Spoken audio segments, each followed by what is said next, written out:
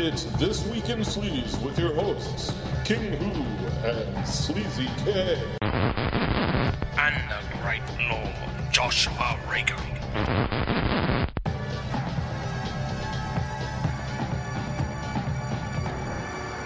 This podcast has been rated Category 3. No one under 18 may be permitted. Let's talk some fucking essential Christmas ingredients for your post-Christmas dinner family audio video fun time. Boobs, Bush, and Charlie Chow. No? Only in my progressive mind then. That's how I do it. Anyway, the setup for this Christmas show. The Category 3 movie scene had opportunistic filmmakers, so when elegant and uniquely crazy movies such as Erotic Ghost Story hit or a Sex and Zen hit the scene, you get everybody and their creepy uncles making these kind of movies. But a veteran of the format, a director I know nothing of other than he made a lot of movies, called Lam Yi-hong, he would prove to be a more tolerable director because he would, in the words of one of our co-hosts of this episode, King Hu, that director could stretch his dollars. And that's a long way of saying that in the first half we're talking the 1991 movie. We're not even in 1993, the heyday of Charlie Chow in Category 3. But the 1991 movie in this case is Lu Jai, Home for the Intimate Ghosts, featuring Charlie Chow as the dumbass version of a Lam Qingying style character. Even though Lam Qingying was humorous, but he wasn't this foolish. Also, Charlie Chow and Stuart Ong take club girls for a day on the sea and on a boat, and then some nights on an island involuntarily, but you can still get high and have sex and have an unforgettable holiday, which means we are talking the movie Unforgettable Holiday, funnily enough. So it's not a Christmas movie, but we got a holiday in the title, so screw you all, it's our Christmas special pick. So, because there's nothing else. Like, as I've said before, I wish Lan Kwai Fong Swingers had like multiple sequels, because that would be so horribly awesome that more filmmakers were opportunistic to make, because so many people were involved in the stampede, so you should make movies from different perspectives, right? Sure. Because they're shameless, so but we never got that. Anyway, my name is Lisa K. With me in his annual podcast experience, his one-time podcast experience per year, is collector, husband, dad, smut fan, King Hu. So say hi, buddy, and welcome. What's up? Thank you. The reason I'm introducing him first is because I want to introduce my regular co-host in a little bit more special way, because he's a seasoned veteran of all things cinematically and in the podcast, and he's done many great things in life, as we've hinted on this show, without exposing his private life. But the great Lord Joshua Regal is now a proud father, and it's a new aspect of his life. Maybe his life is now complete. Oh, you guys, come on. And I mean, you've been a fan of freaky cinema for so many years. Maybe that felt complete, but no, you're a proud dad now, and that must feel complete. So congratulations, my friend. It's a wonderfully strange thing to have someone who depends on you for everything, and you feel like you're not really dependable for anything. But I'm gonna do my best, and she's the sweetest, cutest little thing. Yeah, you just wait. See. See, my wife, she wants to keep her as like a little baby forever. I'm looking forward to her being able to talk, but I'm probably gonna shoot myself in the foot. Exactly. Are you waiting for the her sort of social media stardom, or you're taking a backseat on that one, Joshua? My wife created a Facebook account for her the day she was born. Oh, wow. So, well, we've set the standard, so the sky's the limit now. So that she could like literally then like have a Facebook that goes all the way back to her birth, literally. Well, so that's rather sweet. It's kind of cool. Interesting, yeah. It would be awesome if she had her actual pad like just after the birth, or like a few hours after the birth. Like, I'm doing it in real time. Like, she was born not today, but now. Publish. Pretty much what we did, yeah. That's awesome. Baby was in a nursery, and I was like, go ahead and create the Facebook account now. Maybe I'll edit this out, but did I ask if, because you guys obviously work, she's a nurse too, right? Yes. Yes. So did you actually employ the services of your employer, the actual hospital you work at? Yes. Yes, we did. Right on. Yeah. Right upstairs from, the rooms that we work on. Yeah. That's got to give you some bonus points somewhere. Well, I don't know. I mean, part of you're like, you don't know if you really want to have all of your, everybody that being around you during that time. But it was also pretty nice to have like so many visitors. Everybody, they'd come up before or after their shift and come up there to say hi and see the baby and stuff. So it was pretty cool. Well, on the flip side, if you know someone professionally, then you know and have a good sense of if they're up to the task. You know what I mean? That they have like their persona plus their professional persona is in check and all of that. So maybe that's a comforting factor. Hey, did you bring any tunes? Any soundtracks from Category 3 movies that you wanted to play while delivery was happening, or that was off the table as well? Well, I took a page from your playbook and I just played like noise metal while the baby was being born. Noise core, sir. Thank you very much. Noise core. Damn it. Like Burzum and stuff like that. Yeah. Well, Burzum is black metal, I think. Are they black metal? I think so. Like I never got into black metal back in the day. I was more into death metal and grindcore. Your Napalm Death, your Entombed, a lot of European bands and such. But black metal, I never got into. Everybody knew about Burzum or Bosom, because I think that was the band or that was accused of burning down a church or something like that in Norway. So he's actually criminally charged and all of that. So. Yeah. I have that. Now I only listen to actual electronic screeches and stuff like that. So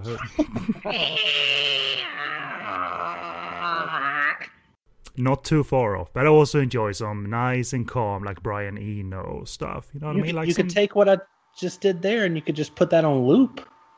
Make like a 65-minute track, and there you go. I'm gonna tell you a short story. One of my favorite noisecore releases I have on my iPod is from sort of a noisecore alias called Exploring in Jezebel. Right? It's got 16 tracks, 45 minutes each. It's like 12 hours long, and it's called Penis Torture Chamber. Oh my god! True story. My favorite is Bathtub Shitter. That's like yeah, you're into some metal akin to those along those lines. I said Burzum. I was thinking of Merzbow. Oh yeah, you're right. The Japanese sexual acts. What is this? I know my shit, man. Like it's impossible to collect Merzbow because he makes like constant stuff. Like look up him on Discogs, and oh boy, he's got hundreds and hundreds and hundreds of releases. Anyway, none of this music made it into Lu Jai Home for the Intimate Ghosts because it's a traditional Chinese soundtrack to that one that we all recognize, even if it's standard. And even in Unforgettable Holiday, I think they keep it at best Hong Kong canto pop current, if there ever was any such music dropped in those movies. But let's get this show on the road. It's Christmas. We're friendly. We're celebrating life, birth, evolving in life, and me sort of disintegrating into more of a degenerate than usual, thanks to my tasty music and But hey, it is what it is. So. For all your Podcast on Fire network needs, including finding This Week in Sleaze and the archive of shows, including Christmas shows that King Hu has attended for 3 years in a row now. We brought you back for the Lan Kwai Fong Swingers episode, for the episode afterwards that I can't remember, but we still brought you back because I don't know, I want you here all year, of course, but it works out very well, and it's very much enjoyable to have a table discussion between three, because I always say this, but I never say it enough. I think that whenever you guys participate, you elevate, because these discussions go nowhere if I do this alone. So consider yourself contributors of the highest order. Well, thank you. I appreciate that. Thank you for lying. Man, sincerely. Kissing our ass. Money's changing hands under the table, and then we're off. So, but regardless, all our shows are available on podcastonfire.com, as well as on iTunes and Apple Podcasts, Stitcher Radio, wherever you find podcasts and so forth. All our social media links are available on the website and in the show post, and we're gonna keep it short for now and get this show on the road. Other than asking spontaneously, I know you don't have time to podcast, obviously, Joshua, but you're keeping the Trashy Trio archive alive. The podcast, yeah. I took the podcast down. I did. I talked to Wendy about it, and we were just like, might as well. We're probably not going to record again. So, but I kept everything, so I have backups of it and everything just in case. Because you can't lose White Rose Campus and Everybody Gets Raped, the episode. The greatest. That was so much fun. And, good memories, great times. But, all great things must come to an end, I suppose. Well, do keep them, because you never know. You never know when you might need them again. So you can go. Do you have any desires to start blogging again and going out to movie locations, or no time, no desire kind of thing? Because you got to have the instincts and a desire to be creative when you do that. So because you had a blog or have a blog, but it's in stasis right now, called In the Mood for Gwylo. Yeah, I would love to get back to it, but there's just no time. There really is no time at all. One kid, another one coming, and that's why I had to do this once a year. There's no time. I still watch movies, but that's about it. I watch movies while I work out. I watch movies when everyone's taking a nap, so I kind of squeeze that stuff in when I can, and still collect my nonsense and post on Facebook when I can. When you can, you do it quite a lot, so that's fine. Yeah. Well, I'm not putting you down. Right. You find natural, a natural sort of time slot and slots to do that, and it's not just because look at me, my collection is the biggest. No, you post stuff about your kid and have a good time doing so. Oh, I think so, but a lot about my collection, I think people are kind of sick and tired of me. Like, all right, we get it, we understand. You collect this bullshit. Knock it off. Hey, if people are saying that it's in, they don't do it to your face or anything. I'm sure you guys have said multiple times about my shit on my wall. I can't just stop this, but you don't, and that makes me feel good, so I keep doing it. I'm sure people feel that way. It's okay. I understand. I post a lot of shit, so I get it. It's all good, man, and you're responsible as well. It's not like you post little videos while your kid is suffering in the background. It's not like And that's part of life. It's part of life. Well, it's very cool. I'm happy for you both. So right. There it is. So the brief contact information is over. Let's take a musical break, and not to play noise core, but a little snippet from Lucii Home for the Intimate Ghosts. This is traditional category-free filmmaking in many ways, because it ticks the boxes that people might look for in category 3, and nudity and boobs, butt, and bush. The 3 B's of Cat 3. There's nothing else really to it, but there's an art in making that entertaining, and did this movie tick those boxes in an entertaining way? Find out after the break.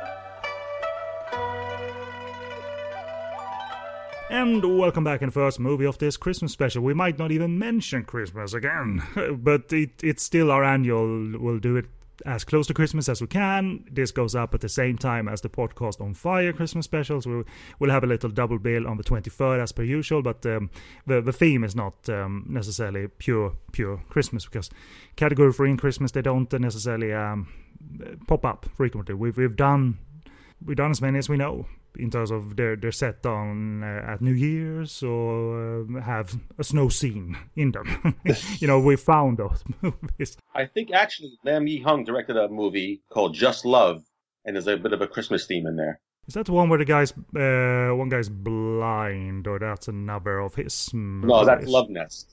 Yeah, that was Love Nest. I can't believe he keeps track of those. I like this director, but he makes so many, so it's hard to keep track of them, you know what I mean? But anyway, we're going to talk of this director's movie Lu Jai, Home for the Intimate Ghost from 1991, and plot from HKMDB.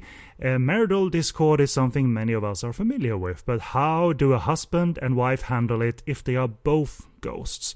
The wife, named only as Madam, is domineering, has an extraordinary appetite for sex, and wants her husband to hire more male servants to keep her satisfied. The husband, Master Mandy, that's a good English name for the subtitles. Meekly obeys his wife, at least at first, leaving her alone all day while the servants go about their duties. Mandy starts fancying June, a female maid, but for no clear reason, not much happens between them after that. I actually picked that up, like, what happened there? But then disc 2 started and good things started happening. Anyway, Mandy goes into town to check out the applicants for servants, and the job description is that they must have an erection so powerful that no woman could survive sex with them. And that's sort of Mandy's plan, if you will, here. The successful applicant, however, is so successful that the wife comes during sex for the first time, and the guy dies. Meanwhile, and this is the end of the plot soon, Mandy buys a young virgin, and initially at least dissuades her from sleeping with him, but he does have a good reason. Sounds a little bit messy and stuff, but you'll get it. And it's a sex movie. It's what it is. So it's not high art, but is it any fun or entertaining? Mandy, you came and you gave without taking. That's all I can think of. And no one pulled out a Nicolas Cage quote to be really current, because Mandy, new movie, fucking evil, or whatever the line was. My favorite shirt, man. I'm more of a Mandy protector. So here we go. Let's throw out some short opinions. I've seen this movie once before, but it's been a while. But let's throw to Joshua first, who has his first exposure to the movie, but unknowingly he has seen a movie from the director before. He made a movie called The Other Side of Dolls that featured in fantasy sequences featuring Charlie Cho as Batman or Bat Cho. But what did you think of this Lu Jai, Home for the Intimate Ghosts, Joshua? Sleazy, fun, not the greatest piece of filmmaking ever made, but I think it does the job. I don't know, I was just pleasantly entertained by it. And that's perfectly fine, because it's as a small worded opinion like that sort of fits this movie, because it's not attempting very much outside of that. As you can get it. Yeah, exactly. But I'm glad to hear you say that it was fun. So let's throw over to King Hu. I guess this isn't on like constant rotation, but I have a feeling you'll pull out this LD or VCD or VHS every now and again. Just hey, it's him. No. Come on, be a little bit classy here. It's This Week in Sleaze. So in short, how does Lu Jai, Home for the Intimate Ghosts, play with you in 2018? Is it any good, fun, entertaining? Oh, definitely. It's very fun. And I just wanted to say that the lead actress, I don't really know her name, but she has fantastic tits. Is that the wife out of the ghost demon couple, you're saying? Like yes. Madam? Yes. Fantastic ghost tits. They're amazing. Right on. So that's free. That's at least 3 out of 5, I suppose, on the scale of things. She's the ghost with the most, yes. Obviously. Yeah. This movie isn't populated with a lot of actresses that did 20 of these, or 5 of these, or 10 of these. If you click the top one, or the top 3 names on HKMDB, at least 2 of them only have 1 credit to their name. And it kind of shows in the acting department, but it is a fun one. And because Lam Yi-hung is actually, it might not show up fully here, but he actually is a visually talented director. Sure. It pops up in bursts here, and he often gets that done on a low budget and makes his movie rather gorgeous in parts. And it's true for Lu Jai. On reflection, especially when you come to the end, it really does adequately provide what you should expect from a period fantasy erotica that doesn't scream that we are better than Sex and Zen and erotic ghost story, because it doesn't scream that. But it has tons of sex, actresses who look more comfortable in the sex scenes rather than actors, but that's okay. And just in time, Lam Yi-hung cranks the supernatural proceedings by the time like disc 2 on the LD comes along. So it becomes funny when Charlie enters by that point and the supernatural battle of the last reel or 2. are really well put together, actually. The folks in charge of the acrobatics, the wire work, and later the superimposed special effects, they earn their pay, the little that they got, presumably, because, it's not a big budget production, but hey, it really felt Hong Kong to me, and I enjoyed it for that reason. Here's the thing. I've shown you micro-budget movies, Joshua, on this show, just because I want to sort of elevate and show that Category 3 worked in different ways, Some could elevate and some simply could not. Some simply just come off as desperate and can't make it fun or sexy at all. But Lam Yi-hung was a director that, even on his small-budgeted movies, showed that he wanted to make that sellable element look good, the erotica, rather than just shoot sex scenes in boring beige or vanilla room walls and with cinematography akin to tilt to the left while doing the fake fucking, tilt to the right while doing the fake fucking, and then shoot Pauline Chan in shower scenes looking into the camera. That makes it look like a ransom video. That's Category 3 movies. He wasn't really that director, And you know what I'm talking about with that Pauline Chan thing. It's just like, ooh. No, I mean, she's lovely, but oh my God, she's hurting. She's hurting inside. And, it's we laugh at it, but, her life, he took a life. She took a life. So it's some traces of something was on screen there for a few seconds as we looked at the two movies that footage popped up in. So, and anyway, did you, King Hu, get that sense when you noticed that, I'm seeing another Lam Yi-hung movie, another one. He's made many of these. Did you notice that there's a sort of a visually talented director here, or that varies from movie to movie for you? I think it varies from movie to movie. I noticed in the pre-credit sequence, it was like this black and white masturbation scene. It was like extremely artsy-fartsy. It's almost like Ho Fan-esque. He brings it down a little bit boring, too flashy, but here and there, especially the sex scenes, they're a bit flashy. He does a really good job. I think some of the scenes, like in the wooden bathtub, I think they did that in Sex and Zen that came out a few months afterwards. So maybe he was ahead of his time. I don't know. Well, the wooden bathtub in Sex and Zen had like Elvis Choi underwater, like raping whoever he was raping in that scene. So it was visually bigger. That scene, but and the thing is, I can just imagine that the good looking scenes in this movie and his movies were shot in like little corners with a bed and curtains to make it look like some kind of dynasty, but it somehow it could pop despite he put his technical crew to work to deliver at least something that's $10 in feel. It makes it look like 100. It was almost like a stage play, really. It took place, the first half of the movie anyway, took place in maybe 2 rooms amongst maybe 5 or 6 characters. Yeah. So it really looked like a play, a sex play, but a play. A sex play. The best sex play. We're going to a theater, honey, to see a play. A sex play. Oh, God. And it's not even in a theater, it's in front of my TV, so sit down. But was that ever a problem for you, Joshua, that this movie was restrictive? Because as King Hu said, there's not a whole lot of people in the movie. The sets are, they look good, but they are restrictive. They're not expansive. He's not following us around room to room, and we're never into town. We're rarely outdoors, so there's no scope. But was that fine that this went for a sort of closed experience where people come into rooms rather than venturing outside and stuff? There's different ways of doing something like that. You can shoot something in 1 or 2 different sets and make it, give it that play feel where you're shooting it kind of wide and, you get the same feel that this is, we've been here the whole entire time.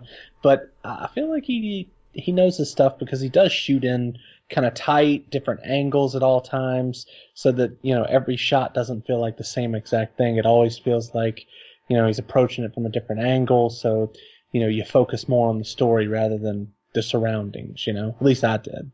And also, he loads this movie up with so much sex, but does okay in terms of it. It's not like there's a concept behind every one, and there's artsy-fartsy touches to every scene. But when watching his movies, and especially this movie, I never got the sense that, oh my God, it's just desperate filler and just desperate fake humping. At least, it felt It felt like he got professional actresses who done porn or erotic modeling or whatever, who would feel comfortable and sell fairly well the issue of erotica and sensuality, and it's supposed to be steamy, so it didn't feel like this grimy Charlie Cho humping in a hotel room or anything, you know. There's nothing wrong with Exchange Charlie Cho for an anonymous male actor who comes in 10 seconds, you know, and it's a room with no paintings on the walls, and it's got the left and right cinematography, and then they're off. Like, this isn't this kind of movie. And for that, it does okay, because it takes a long while before they reveal that we got ghosts here. And yet... we got ghosts here. We got one! But I never felt that was a problem, because there was enough fun and variation in terms of how the sex scenes were staged, and the actresses do look good. But it's also like a bit mild in tone, a bit timid. It's not crazy or anything. That could be a hurdle for a filmmaker to overcome, because then it just turns dull. But I think he straddles that line fairly well. Time passes without any problem, so we really could divide it up into what disc 1 of the Laserdisc holds versus disc 2 of the Laserdisc, because they're really the movie changes tack by the time, you know, the latter half hits and all of that. Was it ever a tough wait to get the ghost stuff? Like, were you longing for the ghost stuff to happen and Charlie Cho to enter King Hu, or was it pleasant enough to follow along with the 5, 6, 7 sex scenes or whatever he got going during hour 1? Oh yeah, the TNA held me over until the ghost story was revealed. So I've seen it before, so I knew what was coming. But the TNA there's so much of it. There's so much of it that you just enjoy it until the ghost story comes up, and I guess it was part 2 of the disc, side 2 of the disc. What about you, Joshua? Was it ever like, oh my god, another sex scene? Like, you are now a director who just does fillers to get. Josh, never. No, I do agree though. You watch enough of these, you know when it's just filler. You know when there's no point to it, but there seemingly, there was a point to these sex scenes, but they did. Everything is funny. How does the show survive the Me Too movement? Jesus Christ. Because no one listens. Exactly. We keep the ladies away. So what was I saying? Yeah, and then I knew very little about the film going into it. This is a first time watch for me, so I wasn't exactly waiting on Ghost. I did know, I'm like, intimate ghosts, whatever, but I just kind of rolled with it. But I think it played well because of that, not knowing what was coming. So it's kind of like watching Terminator 2 for the first time, and not knowing that Arnie's gonna be the good guy in it. It's just a big reveal when it happens. You're like, oh, okay. But most people already knew about it before the film. Yes, I just compared this film to Terminator 2. We'll keep it. We'll take it, because that will increase our social media status. Hey. Hashtag. This is the Terminator 2 of Asia. Watch this film. And that's now on a show, and that means it's true. Exactly. You can put that quote on the front of the box. It's funny though, because I know now the entire movie, of course, and I know that it becomes more wild and more energetic. But in that first half, even little comedic sections, like one woman, I believe, is faking that she's unconscious, and then she's stabbed with a needle, and then she obviously shoots up, and she hasn't passed out. That feels rather timid for some reason. I was slightly worried that come on, man, you're allowed to crank it. It's a crazy category 3 movie, so it's allowed. You're allowed to be funny and dumb too. Mm-hmm. But it wasn't truly a problem. I just noticed that he's keeping it timid. Soft, sort of soft and sensual. I mean, yes, you get some examples of guys coming into the household and they're done after 10 pumps, and then they slump down like they're dead, essentially, which is listen, it happens. Well, too defensive. Hey, can't happen, dude. Hey, don't make that's the best 10 pumps of her life, all right, buddy? Just because you're European and free and sexual and all of that doesn't mean that you can You can look down You're on a us. peon. You're a peon. You heard me? Some minor tidbits, some minor fun specifics before we get to that disc 2 and talk of Charlie's appearance, of course. It's not a big appearance, but he makes the most of it. I was very worried when they brought out the wooden dildo. So I was like, don't put it there, don't put it there. No, splinters, come on, lady. That was a little like an increase in like wild tone, and they sure like that art and set direction that included the wooden dildo, because it pops up a couple of times throughout the movie. Because if you feature it once, you gotta keep that visual cue ready for us. But I was like very worried when they so I hope they sand that thing and coated it so it's like no splinters left or whatever. What's that old saying? You put a gun on a shelf, introduce it in a scene, you better use it. Something like that. You put a wooden dildo in a scene, you better use it. I like it. Sounds true enough. When we get, even before disc 2, we got the 4 Knights, as they translate them as, and they're auditioning for the part of I don't know, sexual conquest for Madame and all of that. And that's fun enough, but it is really when Charlie comes on screen and we get a rare sight. Not rare sight of Charlie, but rare sight of Charlie with, the fake wig and the period wear. We're in a dynasty time here. I can only remember, I'm sure he's done it multiple times, but I can only remember because it was such a fun movie, because he was in Flirting in the Air. A couple of years ago, and that was the time travel aspect happened, and then they met Charlie, and he was in period wear there, and that was all good fun. It is a weird look for him though, because it's Charlie through and through. He's not trying to play some, trying to hide behind the fact that he's Charlie Cho. He looks like the guy who's done so many awful deeds on screen. So it's an odd look for him to have extensions or rather a wig. How do you think the movie fares, Joshua, when Charlie's introduced? Is it increasing its sort of wild tone and fun tone, or does it get worse when Charlie enters the movie? No movie gets worse when Charlie enters it. It's just it only gets better. But he was toned down for Charlie, especially for most of his role. But he still got some crazy Charlie sex, and I can't complain about that. He's toned down in terms of like his smarmy, sort of sleazy presence, but he's here for comedic purposes. Because you think he's a con man at first who says like, well, your house needs to be tended to. There's ghosts there, and I'm going to bring out my little machine. Oh, there's so many ghosts here. And he falls on his ass most of the time in the movie. And this is Charlie, though, actually having choreography, He doesn't just get his ass whooped the second he walks in there, He actually kind of puts up a fight, which was surprising to me. They do turn it around that he's a disciple, so he knows some stuff, even if his master knows most of the stuff. But you're right. He's the good guy. He really does. It really doesn't seem like that, because he's Charlie. He never puts on this these contrasts in his performances here, because I have a question in the second review if he's even charming as a character in his movies, because it's never black and white with Charlie.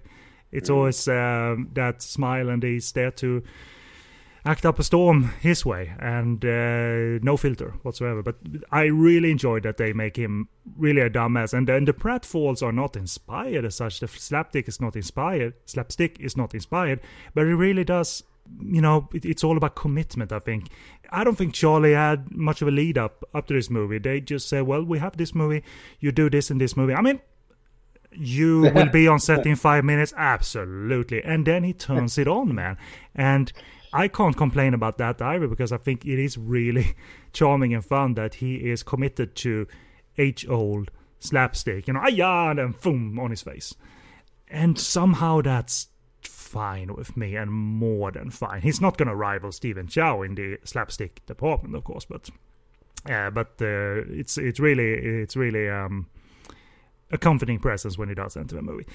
You obviously knew of the appearance a little bit. You had some images in your head still, King Hu, but how do you think Charlie does as more of comedic presence rather than the smarmy Charlie that's gonna take advantage of women and things like that. Yeah, I think it's a great part for him. Like I said, he plays the good guy, and it's really entertaining. It's a little departure from him playing, like you said, the sleazy asshole, but it was a lot of fun watching him. And then you add the laser beam effects in there and the synth sounds while he's fighting. It's great. It's great to see Good Charlie stuff. doing that instead of fucking someone in the ass. Sometimes. Oh yeah. But afterwards, I needed one of those movies. I actually watched one of those movies to, create a sort of a yin and yang balance in my life. but you're right. The movie goes down those routes of. Is it a response to Chinese ghost story? A little bit, but I think the makers had erotic ghost story fresh in their mind. If Sex and Sen came afterwards, I'm not too sure. I think you said that Sex and Sen actually came after this movie, so it can't be argued to. Unless it knew of Sex and Sen being in production, Sure. but Production, yeah. But those tropes that were around Hong Kong cinema anyway, so that they have the age-old man can't love a ghost aspect of this movie, that's in here, but it's not really Chinese ghost story as such. I mean, movies like Ghostly Love is it's Chinese ghost story with sex, so it's not a pure copy in that regard. But it really does finally crank the supernatural. And I was worried that it was going to be mild about it. But it turns out they brought on a good and dedicated action team on this one. Because it's not like, it's the level of what Choi Hak brought. But it's on the level of what the movie that followed Choi Hak brought, that wanted to be part of the cinema scene. So therefore you got people that are capable of performing in the wires, performing acrobatics, doubling for the actors if there are fight scenes, and there are fight scenes here. And the pace to these, and the beat to these, and the energy to these actually just pretty spot on. I think I had a lot of fun when they started to get this 90s vibe of YFU going, and there's that fight scene with Charlie Cho and maybe Madam, I don't remember now, has a surprising amount of Charlie in it that actually performs action choreography. And that was a new sight for me, because he's been in action movies. If you look at Police Story 2, he's in there in a park fight, but he's in the background, so he's not doing anything. But here Charlie is participating in shots that require 3, 4, 5, 6 moves, and they're gotta be fast and on point, and they're actually all pretty on point. I enjoyed the heck out of this movie's action tint. Really, really enjoyed it. If we go back to you, Joshua, did your ears perk up when the movie started to be special effects sort of tinted, and you got wires and acrobatics and stuff? Was that a fun thing to coexist with the sex movie? Absolutely. The movie kind of, just like we're talking about, it takes nearly an hour to get into all the ghost stuff, but you're slowly introduced to it, which actually makes all of it work. So everything kind of feels like it's cohesive, instead of just being like, okay, first we're a sex movie, now we're doing ghost stuff. Not out of the blue, no. Right. Yeah. It's a slow build, and then finally the movie goes kind of chaotic during the last bit. Was that ever compelling to you in general? The type of special effects that Hong Kong did, and how they combined it with wires and acrobatics, because it is really, it's dated special effects, but it is what they did. Like, is that still compelling to you in 2018 to see how they superimpose like blue lighting and things like that? Yeah, I mean, I really like the bit in the movie where the madam, she has a giant green light shining on her, and then just all of a sudden it cuts off. Like, I don't know. I do generally like all that stuff. It's kind of got a quaint vibe to it. Charming, very charming. Yes, there you go. I really thought that the movie only had that in its toolbox, but it turns out that they're going further than that. I mean, it's a big spoiler, of course, but she gets this thing wrapped around her during the end fight, and they can superimpose effects on that, and then they blow her up. Kaboom! And that stuff is just, it needs to be cohesive as edited and staged to make you just go, whoa! And I've seen wilder Hong Kong cinema, but this kind of is up there. I really, really thought they worked well with the action team, and Lam Ye-hung obviously handed over these scenes to the stunt team and all of that, but it really works. And you wouldn't blame people for not, putting forth a lot of effort, because it's not a big movie. And Category 3 was occupied with selling itself as Category 3 and not Chinese Ghost Story. But you gotta admire it for that. So let's throw it to King Hu. Any spontaneous thoughts on when the movie hits this point? Like, were you looking forward to it because you remember, we got special effects looming and things like that? I actually forgot this the ending toward the end, so I was very surprised. It was super energetic. I love it. I love the laser beams. I love those synth sounds when the laser beams get shot out. I love the wire work. This is my favorite era of Hong Kong cinema. This movie, especially this part, was done so well for such a low budget. Like I said, even you mentioned earlier that he stretches his dollar, and this is the proof. To be fair, that is still your quote, so I'm okay. So, but really, he stretches his dollar, and this is the proof. The laser beams, the wire work, the fighting, it's excellent. Excellent. And you got like Sammo Hung royalty coming in here, because Chung Fat of Spooky Encounters, but he was obviously around Sammo's team. He appears as Charlie Cho's Sifu. And right. I don't know if he was injured or not at this point, because I know sometime in his career he was injured to the point he couldn't participate as much physically and acrobatically and all of that, but he was still an actor. And he's a pretty good actor, actually. If you remember Spooky Encounters, he's the good wizard, but he's quite quirky and fun, and looks really comfortable. And that's way back in the 80s. So obviously, he's done his fair share of Category 3 films as well. For some reason, I can't remember any, but I know he's not above that thing. So he's fun, and if he ever employed a stunt double on this one, they all do the job, and it looks seamless and fun. And I would love to think that Lam Yi-hung was a director that could speak to his tech crew very well in terms of what I want, and could engage and motivate the tech crew, despite this being on the lower sort of end of or scale of budgets. You don't get automatic effort like this. We've seen so many Hong Kong efforts even that featured stars, and that means you gotta pay stars a little bit more, and it still is flat action-wise. You could sort of sense when they didn't have time or weren't into it. But this movie, people were into it, and I would love to believe that Lam Yi-hung was a motivator, who wasn't just concerned with plotting his next artsy-fartsy sex scene or anything, but rather, like, I believe in you guys, and this is my vision, but I really want this on the screen, and I believe in you guys. And it ends on a high note, really. And it's below 90 minutes, so who could complain when you get so much TNA, as King Hu said. And Charlie has a classic involuntary blowjob scene, if you like. And the faces would rival any Sly Stallone imitator. You know what I mean? Because his face goes very crooked, because he doesn't want that blowjob at all, because it's dangerous, man. So he gets to do at least one sex scene here, but it's not for pleasure this time around. I once did a GIF of those O faces that he did. I couldn't find it. I was gonna send it to you, but I couldn't find it. It's easy enough to do again, man. Yeah. There's like an easy web tool for this, so you can have some fun. Oh my god, I'll have to do it. Like hide under the covers and with your laptop and do your dirty GIFs while no one's watching. When I was rewatching this film, let me set the scene. I was on the love seat. My wife was on the couch, and my daughter was on the couch with her. No. Or us.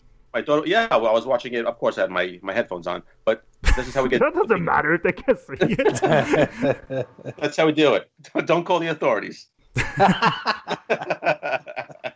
We have video proof that she's all right. That's the end of my notes. It's a good time. For a while, I was thinking, like, it's got to break out a little bit more. I want a little bit more than just Tim and TNA, which is okay. But I want something more. It's the Ghost movie, and because I didn't remember it was this energetic. And I got it, and I was really satisfied. And you wisely said that it really does what it's supposed to do. And not everybody does it what they're supposed to do well. And this does pretty well. I mean, when we think back on The Other Side of Dolls, not a whole lot of memories other than it's a solid film and it looks great. Right. There was a lot more play with cinematography and colors and and crazy stuff like artsy, yeah. Yeah, and crazy stuff like Bat Show. The Batman sex scene, yeah. Exactly, which shows that Lam Yi-hung was he enjoyed his comedic detours as well, into fantasy. So it's all good.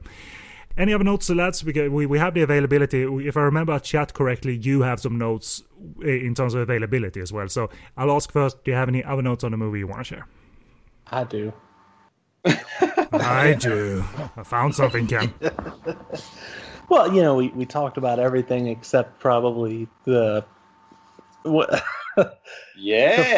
the foursome. Yeah. That's what I'm going to talk about. Go for it. Break it down. I was waiting for Ken to get to it, and I was like, oh man, No, I'm too shy about these things. So go for it. Break it down. What do you want to say about the foursome?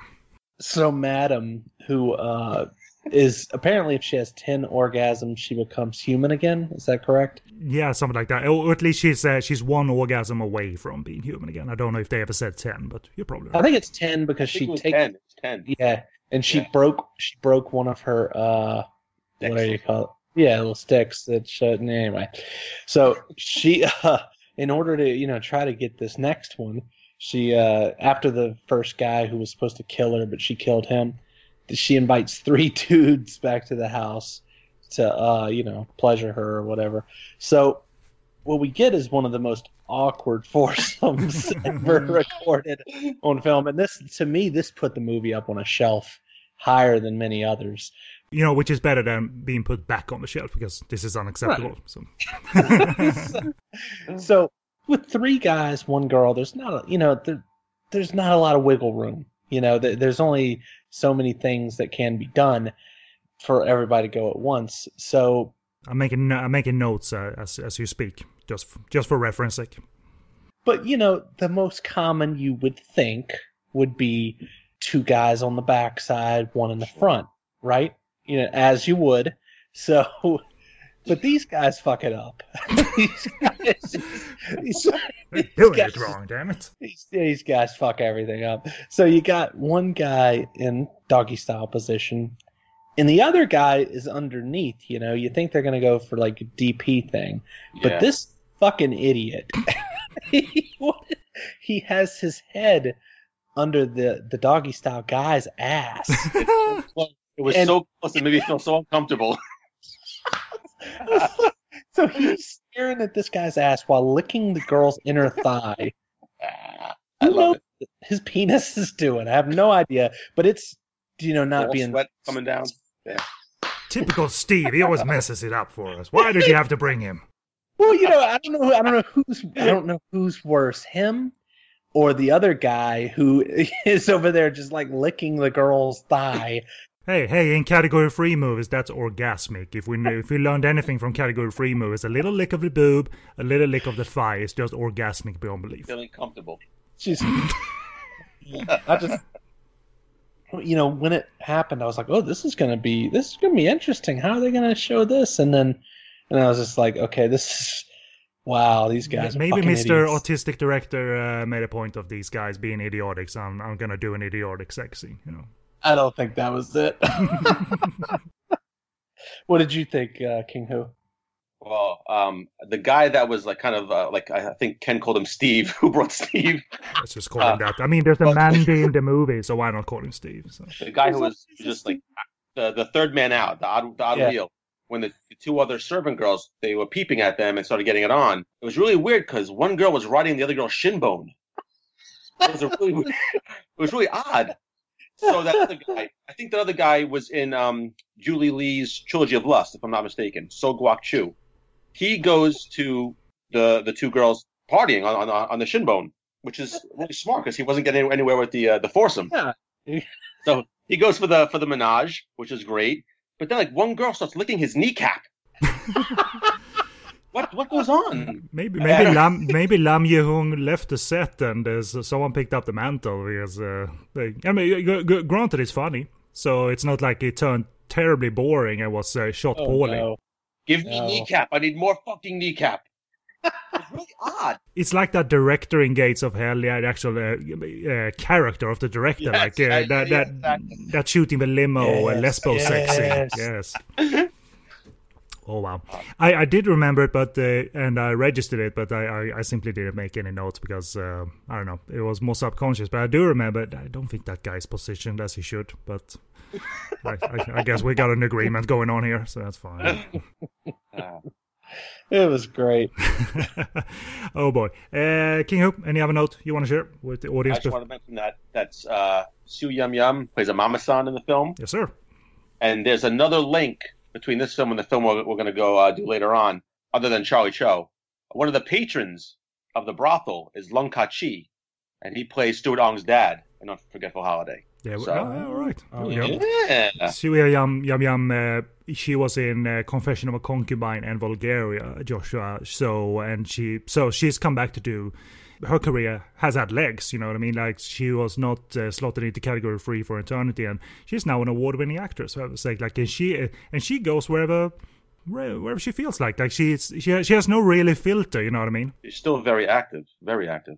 And very well used by Pang Ho Chung. I mean, in Bulgaria, she plays herself. She's the star of the movie that Ronald Cheng's character wants to remake, but he wants her, and she says, like, I can't do it, I'm old, man. So that's why they do a blue screen attempt in Bulgaria, like putting the young actress in a blue screen suit, and all matter of fun stuff happens. So, but they're now award-winning actors, man. So I'm really glad to see her career is ongoing and then some.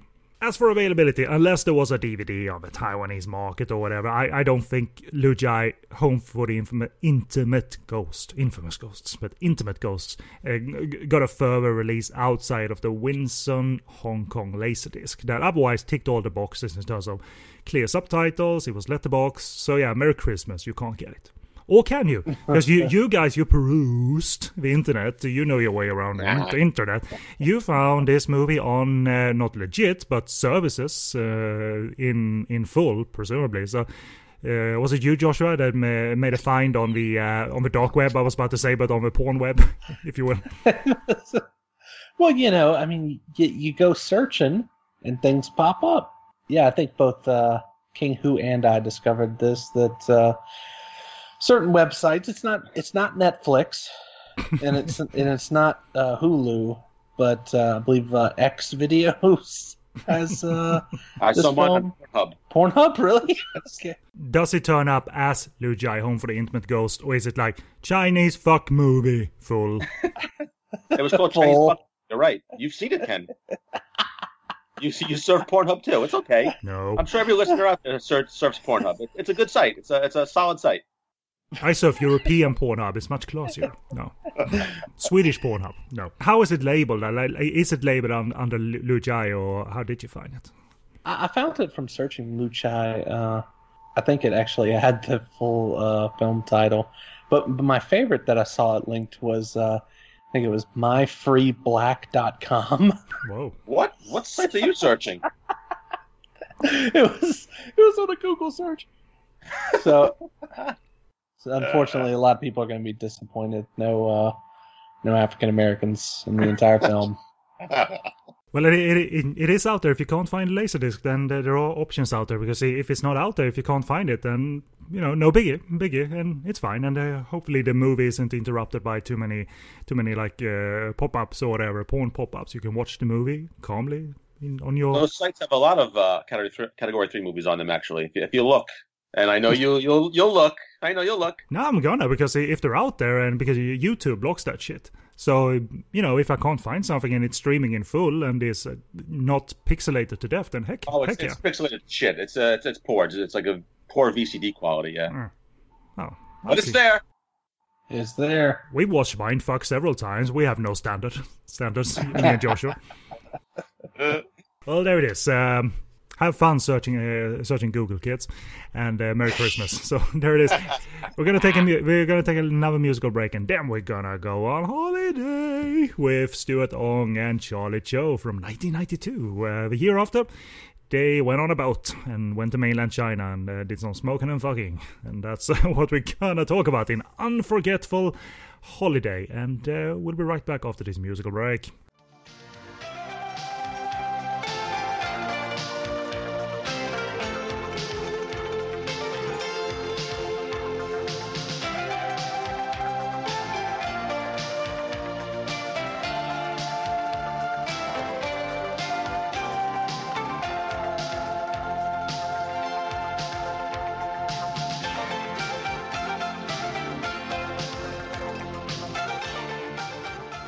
And welcome back, and to close out 2018, we got a review of Unforgettable Holiday. Not a Christmas movie, it's got holiday in it, so that's all we need. And all we need is Charlie, of course, and he is in it. And plot from my review of the film, trying to each score a contract for a ginseng product. Two companies court a potential mainland investor, the character of Jung, played by Stuart Ong. Chan's company gets two in first, and led by Charlie, played by Charlie Cho, naturally. Jung gets a makeover and is taken on a variety of nightly adventures in Hong Kong, often involving sex, but when Charlie crashes a boat carrying Jung and three girls, Chan Wing-chi, Reina Murakami, and Go Git, they are forced to live the country life for a while. They're actually in mainland China.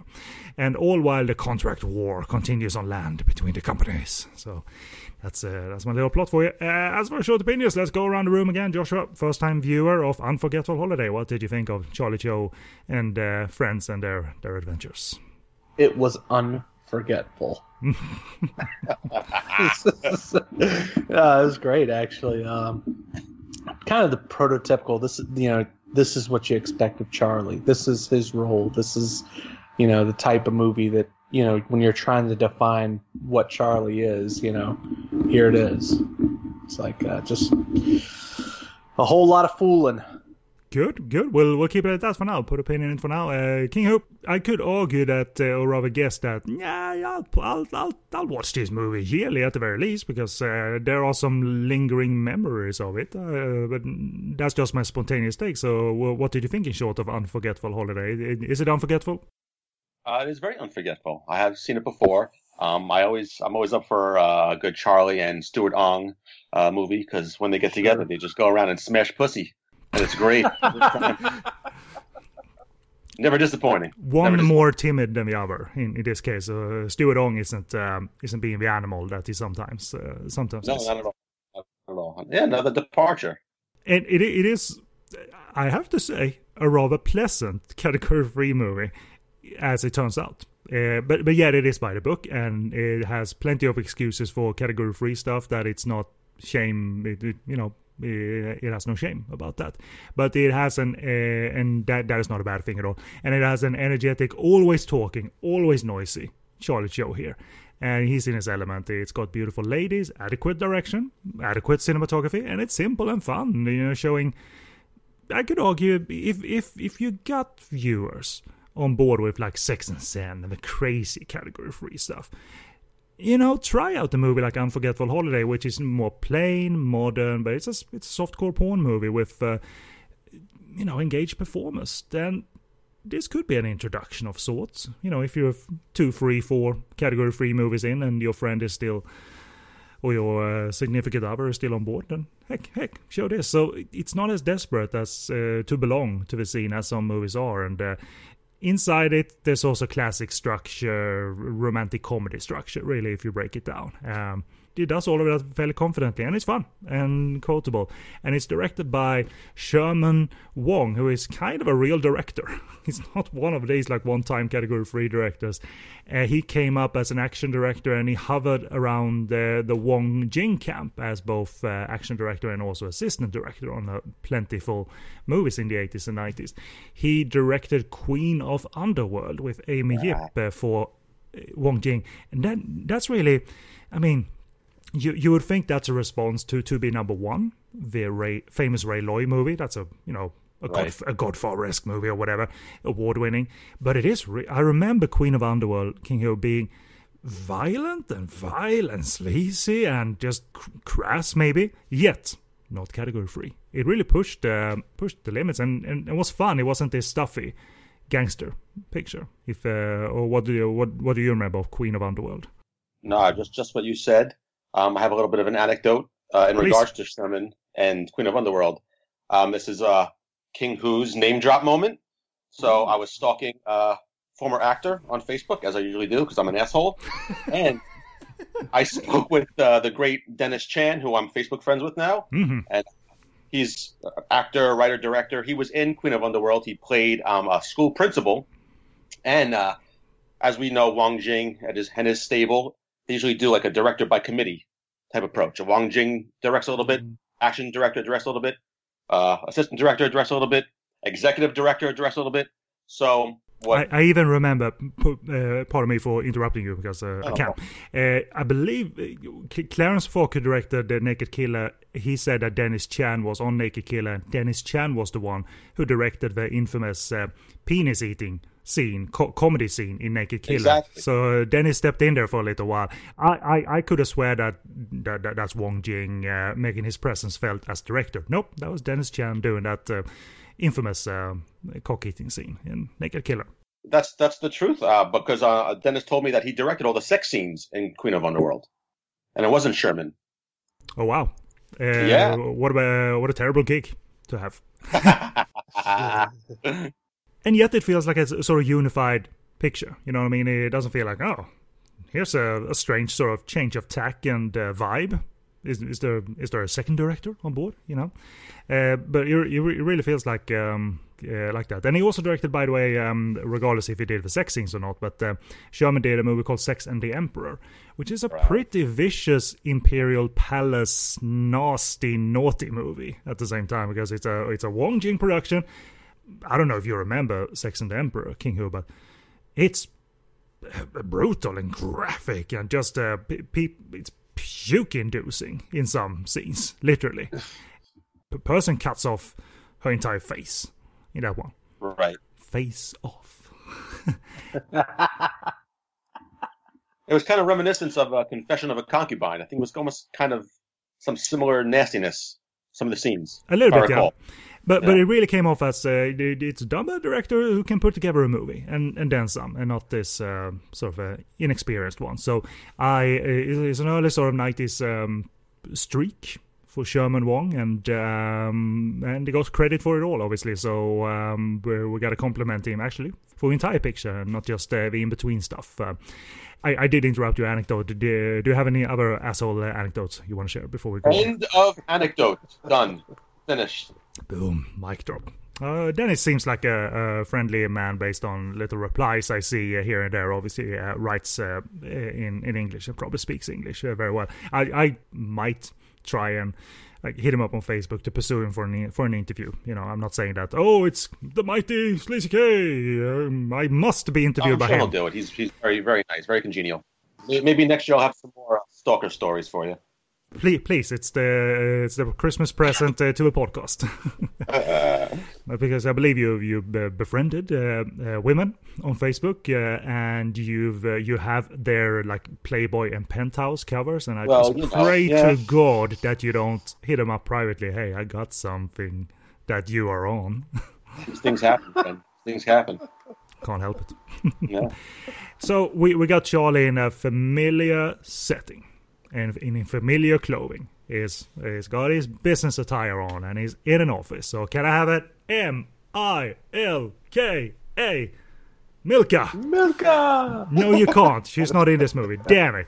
But what we do get is something that just screams Charlie's in his element, but he's not on autopilot. And that is the smarmy, confident Charlie, and he's there to schmooze his clients, and his boss says that you are sex crazed, and yes I am, you know, putting his hands on his hips, and he doesn't do that, but he probably would.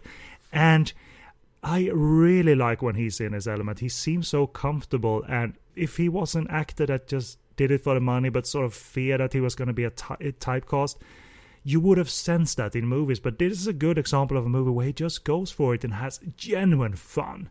You know, he's not a terrible like Dark Charlie or anything. It's not the Hidden Desire Charlie or Midnight Charlie here, but he's genuinely just having fun, schmooze, taking on the role of someone who needs to schmooze his client, and he does so with gusto. I mean, he brings out the cheerleaders with the jiggles and all of that. You know, he brings out the jiggling while to greet their mainland investor. And he's beside the squad as well, sort of participating. And he has so much fun being there. And I can't tell you how much that, in this case, delighted me to see he's committed, and he knows his role, and he knows his presence very well. It's an acting performance, so he needs to sell that this character is good at what he does. He can set up stuff, you know. And that just made me happy. So many Charlie movies in, Joshua. And watching this one, could you sense that he's on here and he he knows his role in the industry, even if it's for adults only. Could you sense a comfort in Charlie here, and does that translate to Mighty Fun?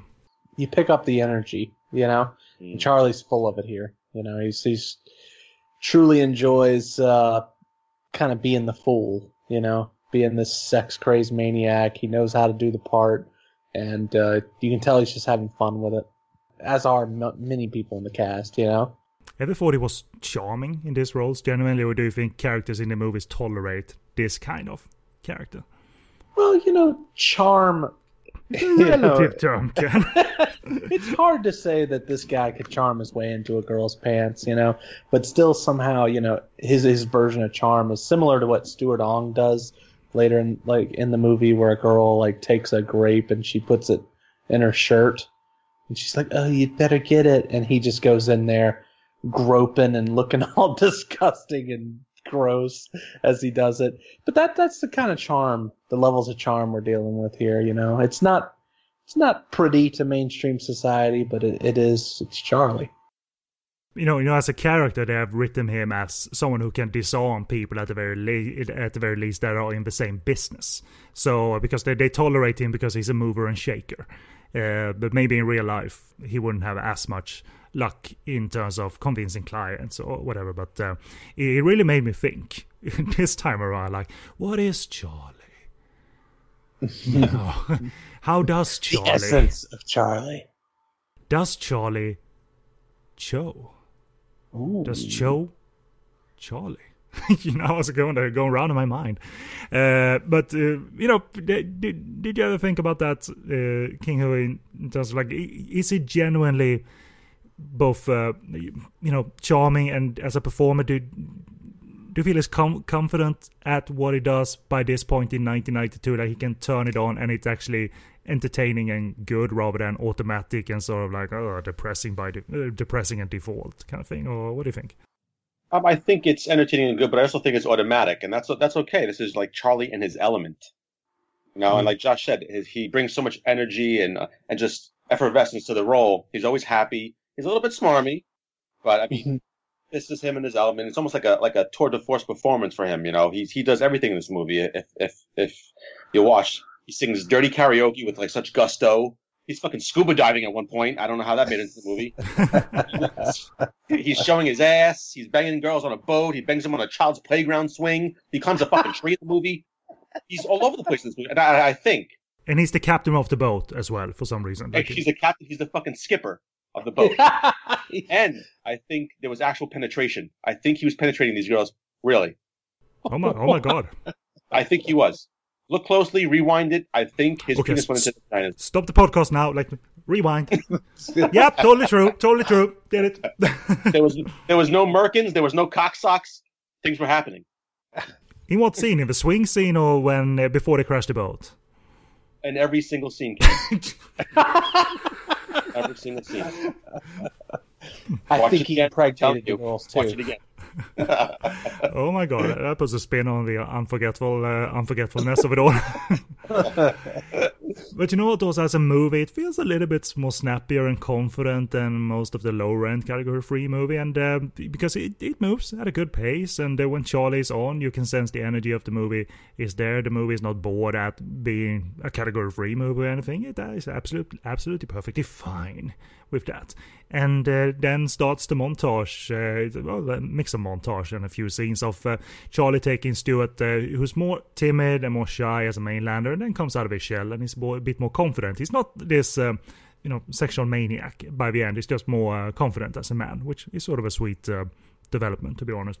But he is not confident at all the sights that Charlie presents before him, but he certainly, Charlie knows how to set up a good adults-only time, because they're in this restaurant. I think they say it's a Korean restaurant or they eat Korean food, but they have obviously naked ladies with them that either serves the food or are just there to be naked with them and be groped by them, and that's what happens. And to be honest, it's not a commentary or anything, but obviously this is what goes on in company warfare. you know, as you schmoosh your clients and you bring them to clubs and bring them for prostitutes and what have you. And I gotta say, I really liked when Charlie and Stuart are just walking the streets and hitting clubs upon clubs upon clubs. But the thing is, they only shoot like entrances of probably real life clubs because they couldn't go in.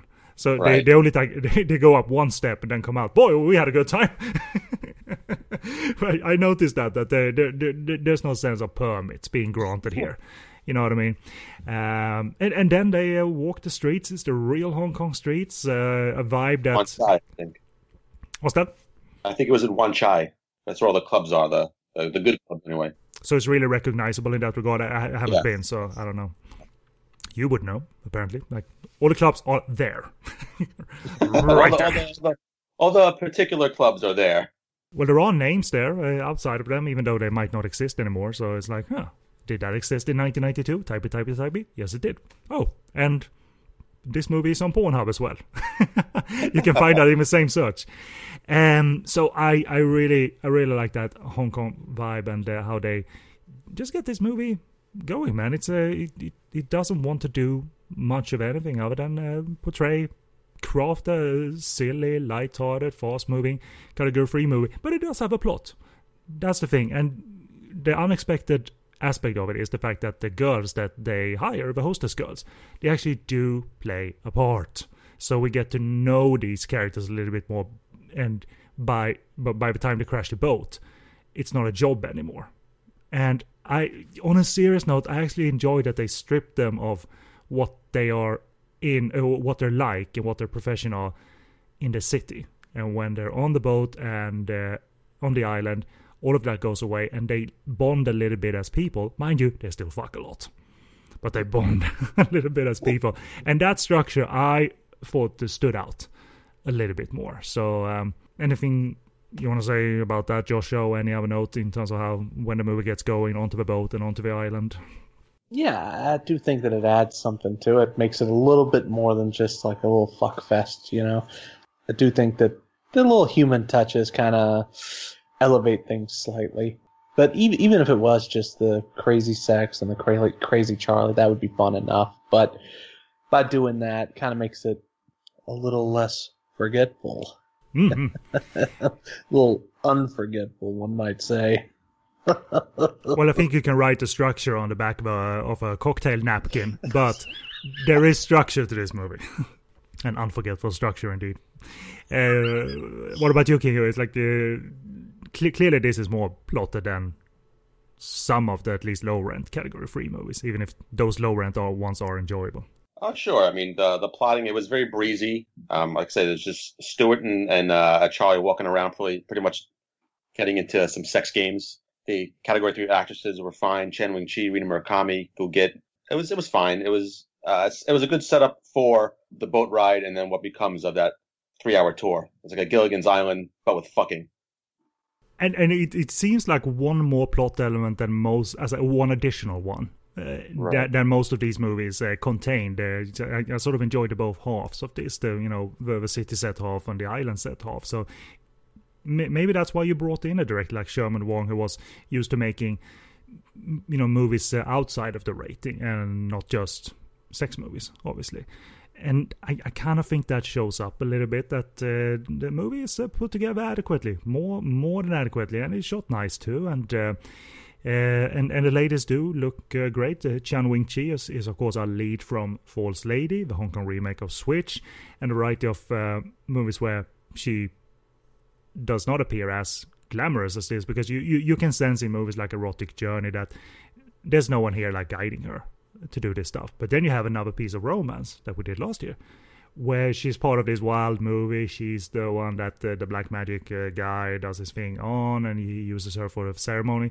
But she's present there, and she's comfortable there. So, and it shows up here too, because all of them look great, including her. And some highlights, by the way, from the boat. I don't know what the heck was going on. I think when Charlie interrupts the karaoke, or maybe it's the song that the ladies sing before or when he comes in. I don't know. But apparently the lyrics go, "Who wants to be touched by others unwillingly?" And that's a song. So you wondered if Charlie programmed the Laserdisc that they put into the karaoke player? It's like, who wants to be touched by others unwillingly? Okay, 1992. Yeah. There was no hashtag. Hashtag me too. Charlie too. But you know, he's never off. That's the thing, because he always sees an opportunity to go into, hey, what's going on in this room? What can I do? Because his motivation is, his job. So obviously, like, I've got to be entertaining all the time. So he hogs the karaoke, and then he does the dirty joke that he tells, which is apparently so dirty that the category 3 rating couldn't withstand it, because you get some ear-piercingly loud audio censoring on this one, which happened, but this was loud, man. Really loud. And this is coming from a noisecore fan.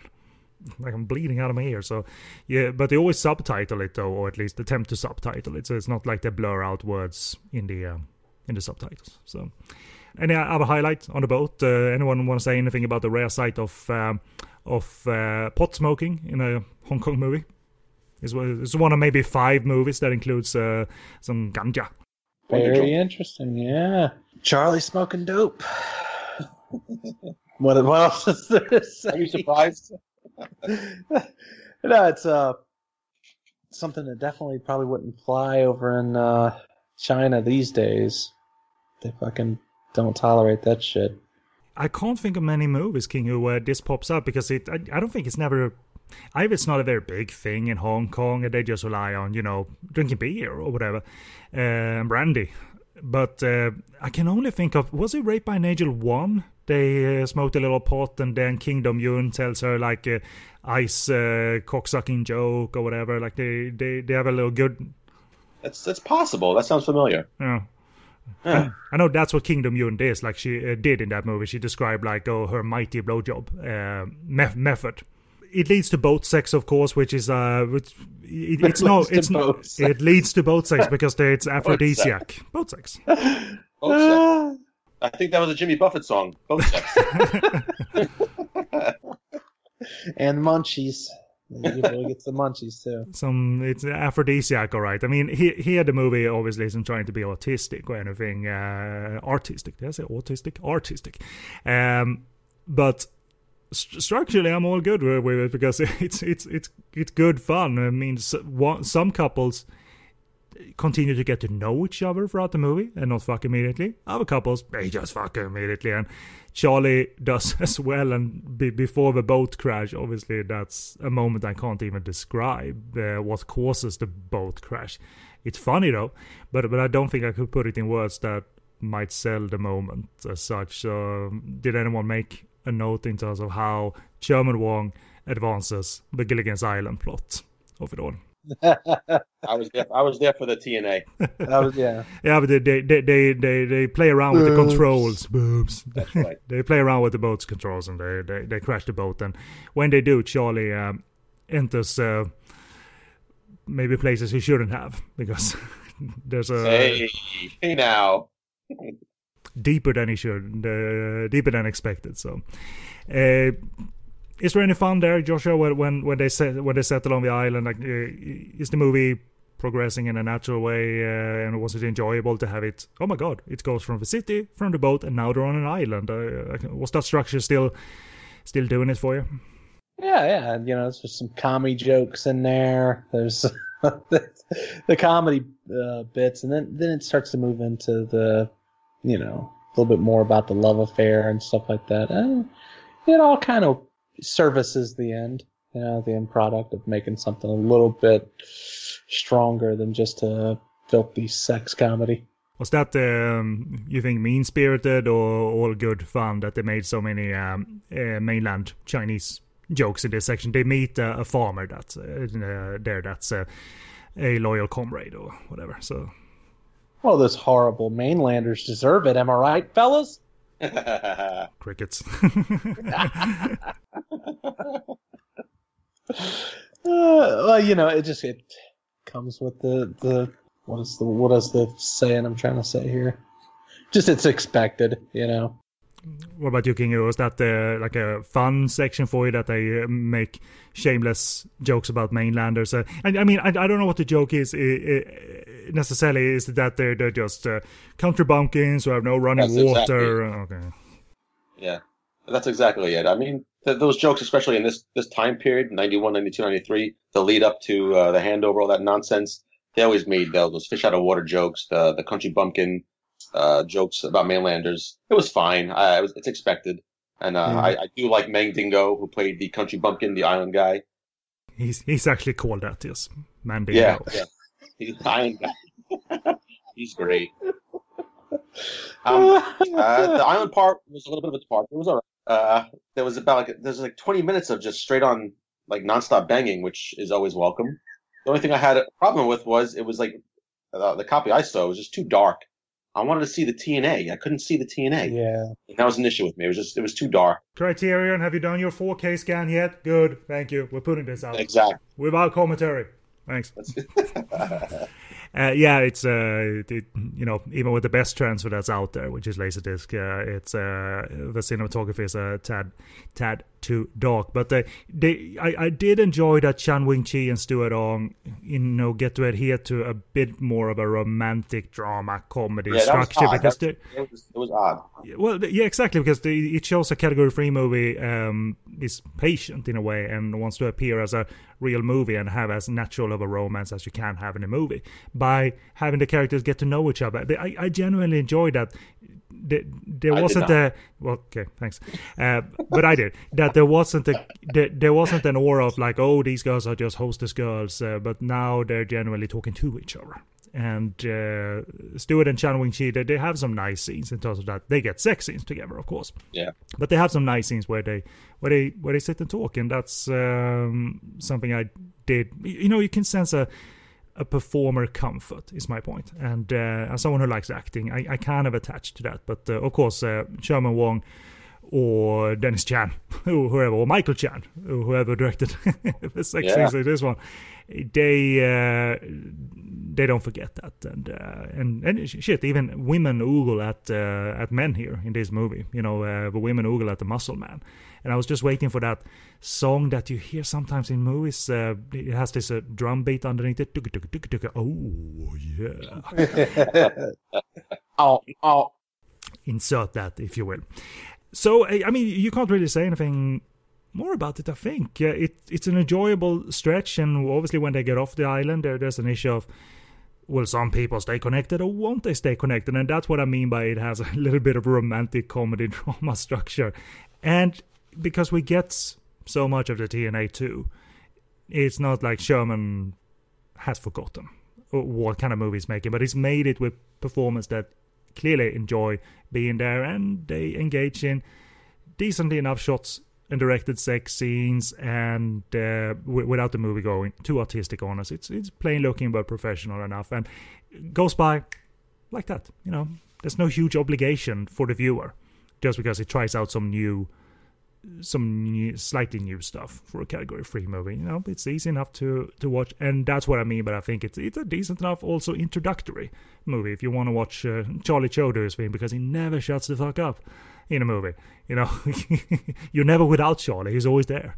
Like, hey, there it is. You might forget about the company warfare plot or whatever. They only. That is unforgettable indeed, but they do tie it up. They even have like a race against the clock kind of scene towards the end. Like, will they make the board meeting? Won't they make the board meeting? Yeah, and it makes it a movie. It's a real movie. I have no other notes. I enjoyed it, and I'm gonna take revisit it to have my unforgettable holiday fix maybe next year again before Christmas. Who knows? Let's throw over to Joshua. Any highlights you want to talk of? Any other notes on Charlie? Is this gonna stay with you in your memory as a memorable Charlie Cho movie? Oh, sure. But it could have used another foursome. But other than that, it's kind of by the books procedural here, but it was fun, no doubt. Hardly subtle the joke, by the way. I forgot to mention about how Stuart Ong relates to his fellow mainland comrade by singing like London Bridge is falling down to each other. Like the Yeah. Okay. I don't think it was a clever gag that couldn't be translated. I just think they wrote that, hey, let them sing nursery rhymes to each other because mainlanders are stupid. And that's what you get, as King Hu said in 1991 and 1992. So there it is. King Hu, any highlights from the movie that you want to mention? Like I mentioned, you have to go back and watch because there was actual penetration. It's actual. Charlie is penetrating these women. Go back and watch it. Pause it. Slow-mo. It's happening. How could they say no? Yes. You sound worried. He penetrated those women, man. You know what Charlie did, right? Got him on a boat. You know what they say about the boat. Leads to an implication. You know what I'm talking about, Ken. Yep. It sounds like you want to hurt these women. You're not getting it. I don't think I am, because... Like, what is she going to say? She's going to say, no, I'm out on a boat. I'm all alone. Like, yeah, it's just the implication, man. You're going to hurt these women. And the thing is, it's back then in It's Always Sunny in Philadelphia lore, that was the mild version of Dennis's psychotic behavior. Like, it got worse. Like the prom episode where he unpacks his... Yes, I was about to say that. I need my tools! Can I have my tools? Yeah, well, I'm glad you both enjoyed this movie, and let's do the availability and check in if these guys found this on Pornhub or X video or whatever. But as for availability, there's barely any. It was released without subtitles on Laserdisc in Hong Kong by Star, but we relied on a World Video Laserdisc version with subtitles. And I think, correct me if I'm wrong, King Hu, World Video targeted the US market, or were a US company, and did have different versions. It was not like they just slapped their sticker on the Hong Kong version. So sometimes you literally got the subtitle version was the World Video version in the case of some movies. Or what is your experience collecting World Video LDs? Just what you said. Exactly what you said. It's not on DVD as far as I can see, therefore, so Merry Christmas. You can't get it. Or can you? Did you search out the porn sites, lads? Didn't for this one, no. Sorry. I'm going to do it right now. Type. Give me a few minutes, guys. Just go on Alta Vista and see what you find. Yes, I said Alta Vista. Alta Vista. I've been watching Parks and Recreation again, and one of the jokes is that everybody in Pawnee, they're not using Google. Everybody's using Alta Vista.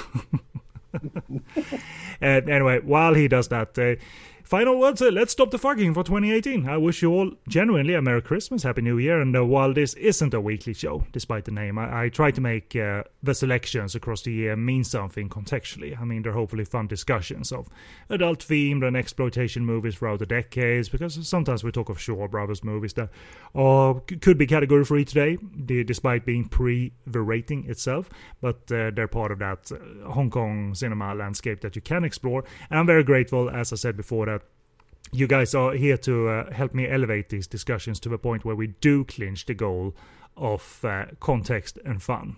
Because these might be adult movies, crazy, naughty movies, questionable movies, but that's always my goal, and I'm very thankful for you guys that you are on board with that. So I wish you guys a Merry Christmas and a Happy New Year, and a big thank you for my black heart. It's beating a little bit more than usual because it's Christmas. Otherwise, it's a black heart. So thank you. Any parting words, regardless if it's about this show or not? Thanks everybody for listening, and have a Merry Christmas, Happy New Year.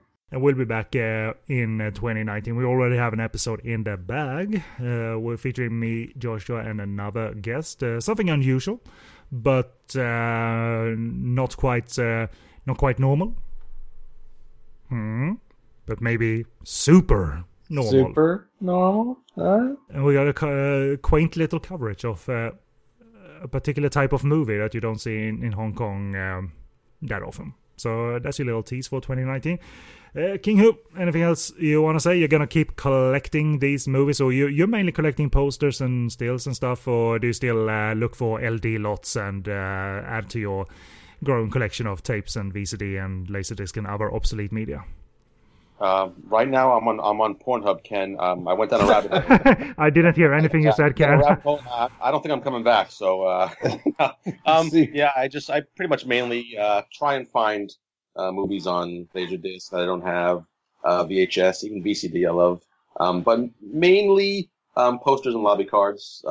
They're rare, they're expensive, so and I don't make that much money anymore now that I have children. So it's kind of few and far between.